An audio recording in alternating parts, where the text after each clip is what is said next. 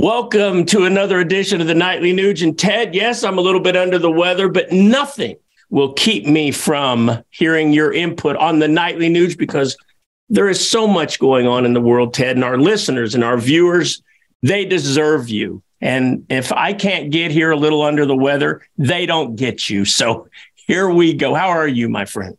You know, you can tell by my glowing red face that I'm so alive, it's almost unnatural. I'm having the greatest hunting season of my life. My mayor, my senator, my congressman, my governor, my president. Is that what that guy is? I don't think that's what that guy is. They all know what the Nugent family stands for. God, family, country, Constitution, Bill of Rights, 10 Commandments, Golden Rule, that work ethic, the Declaration of Independence, law and order. I'm more radical today than I've ever been. I'm experimenting in self-government, which is the definition of radical. The Nightly Nuge is the beacon of truth, logic, and common sense. And you might be under the weather, but take a look at this old guitar player.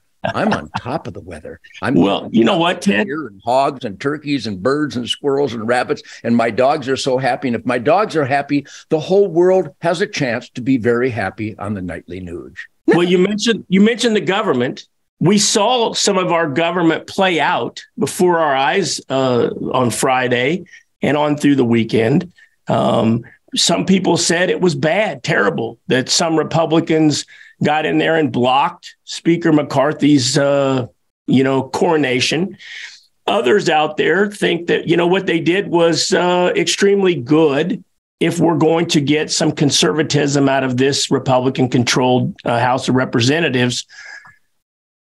First of all, I just want to get your overall take on what went on, what you think about the 20 and then ultimately 5 or 6 dissenters to McCarthy and how that played out. You know, we've always talked here that I'm a radical, I'm an extremist because I dare to experiment in self-government. What we witnessed was self-government in action, Keith.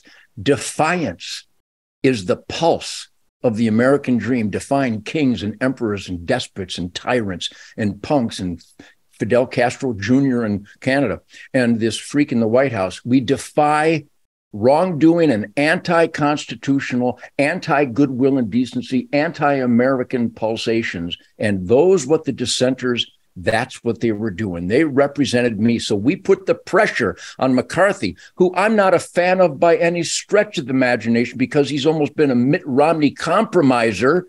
And he's been involved in some of the worst votes in the world. We could list them if you want to, but just tragic. So the dissenters, which is what America is, we dissented against the standard operating procedure status quo of the world. Yes. Those dissenters put pressure. And now, because of the rules that we re-engage, wow, we have to re-engage the world. Thou shalt not kill. You know, we should probably pass a law that says thou shalt not kill. No, it's already there. So we got the pressure on McCarthy to represent actual conservative values. So a salute to the dissenters. And the reason they came around is because they got the authorization and they got the commitment to stick to the agenda, securing the borders, get the IRS agents the hell out of our pocketbook, to quit sending money to Ukraine, to quit forcing the heroes of the military to take an experimental shot. Some of the greatest things that you and I and the best Americans stand for, and that's the pressure we put on. A salute to dissenting.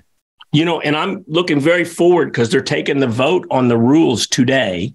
And I'll be curious to see because already there's some McCarthy backers that are kind of crawling the wrong direction on the deal that was made.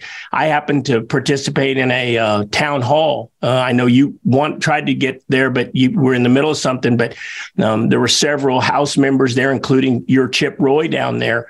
And they were very candid about why they dissented and some of the rules that they wanted in. I was very pleased to hear them talking in terms of that they want a 72-hour moratorium before a bill is dropped on their desk for consideration and the vote. So then how about this novel idea? You know what you're voting on. They wanted to avoid these omnibills that led to the big spending spree that the Senate sent down the House's throat here, right, while they were lame duck, So I love the concept, Ted, but we've heard this song before. We've seen this played out before when Paul Ryan and McCarthy were in the majority and President Trump was in the White House. It was a Republican-controlled Senate. Did they secure the border? No. Did they pass election integrity? No. Did they stop the incredible spending spree that had started under Obama? No. And I could go on and on. So are you optimistic or pessimistic, or are you going to be a wait and see guy because I know President Trump backed this deal? I mean, I don't know. I'm really confused. So are our listeners. What's your take? Well, I'm the eternal optimist, but I'm a realist and a pragmatist. And I'm witnessing the intentional orchestrated destruction of the American dream by the United States government as led by this horrible, horrible freak of an anti-American who infests the White House. Those are some harsh words, but debate me on them. But, you pointed out one thing, that they have to have 72 hours to actually read the bill. Just think, Keith, if Satan infested our government, and then with that scowl that Satan has and that nasty look, always very hateful and very negative and very demonic. And just think if that Satan got to be Speaker of the House and stood behind the greatest president of ever and ripped up our State of the Union address and then actually waved a giant thousands-page bill and went, you don't need to read this. You need to sign it to find out what's in it. Keith.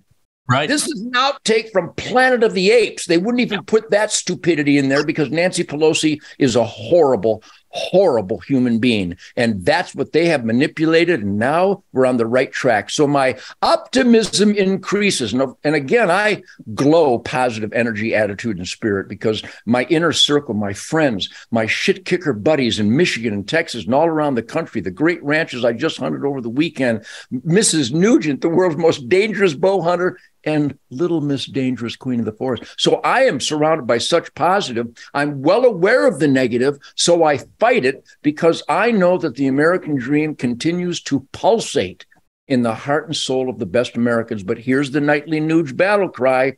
You have to put pressure on your elected employees. And I'm going to reference once again, because it's not dead, hunternation.org.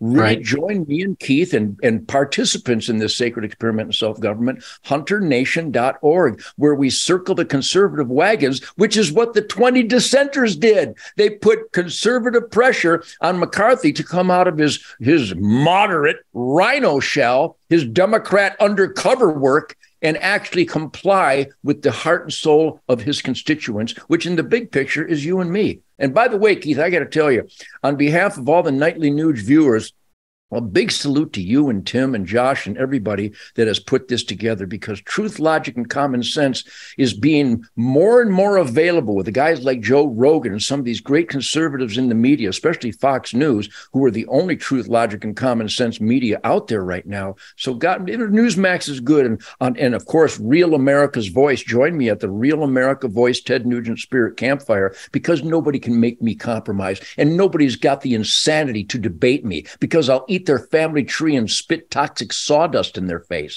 That's my job. Well, Ted, tomorrow, I want to talk about this historic trip that President Biden made to the southern border.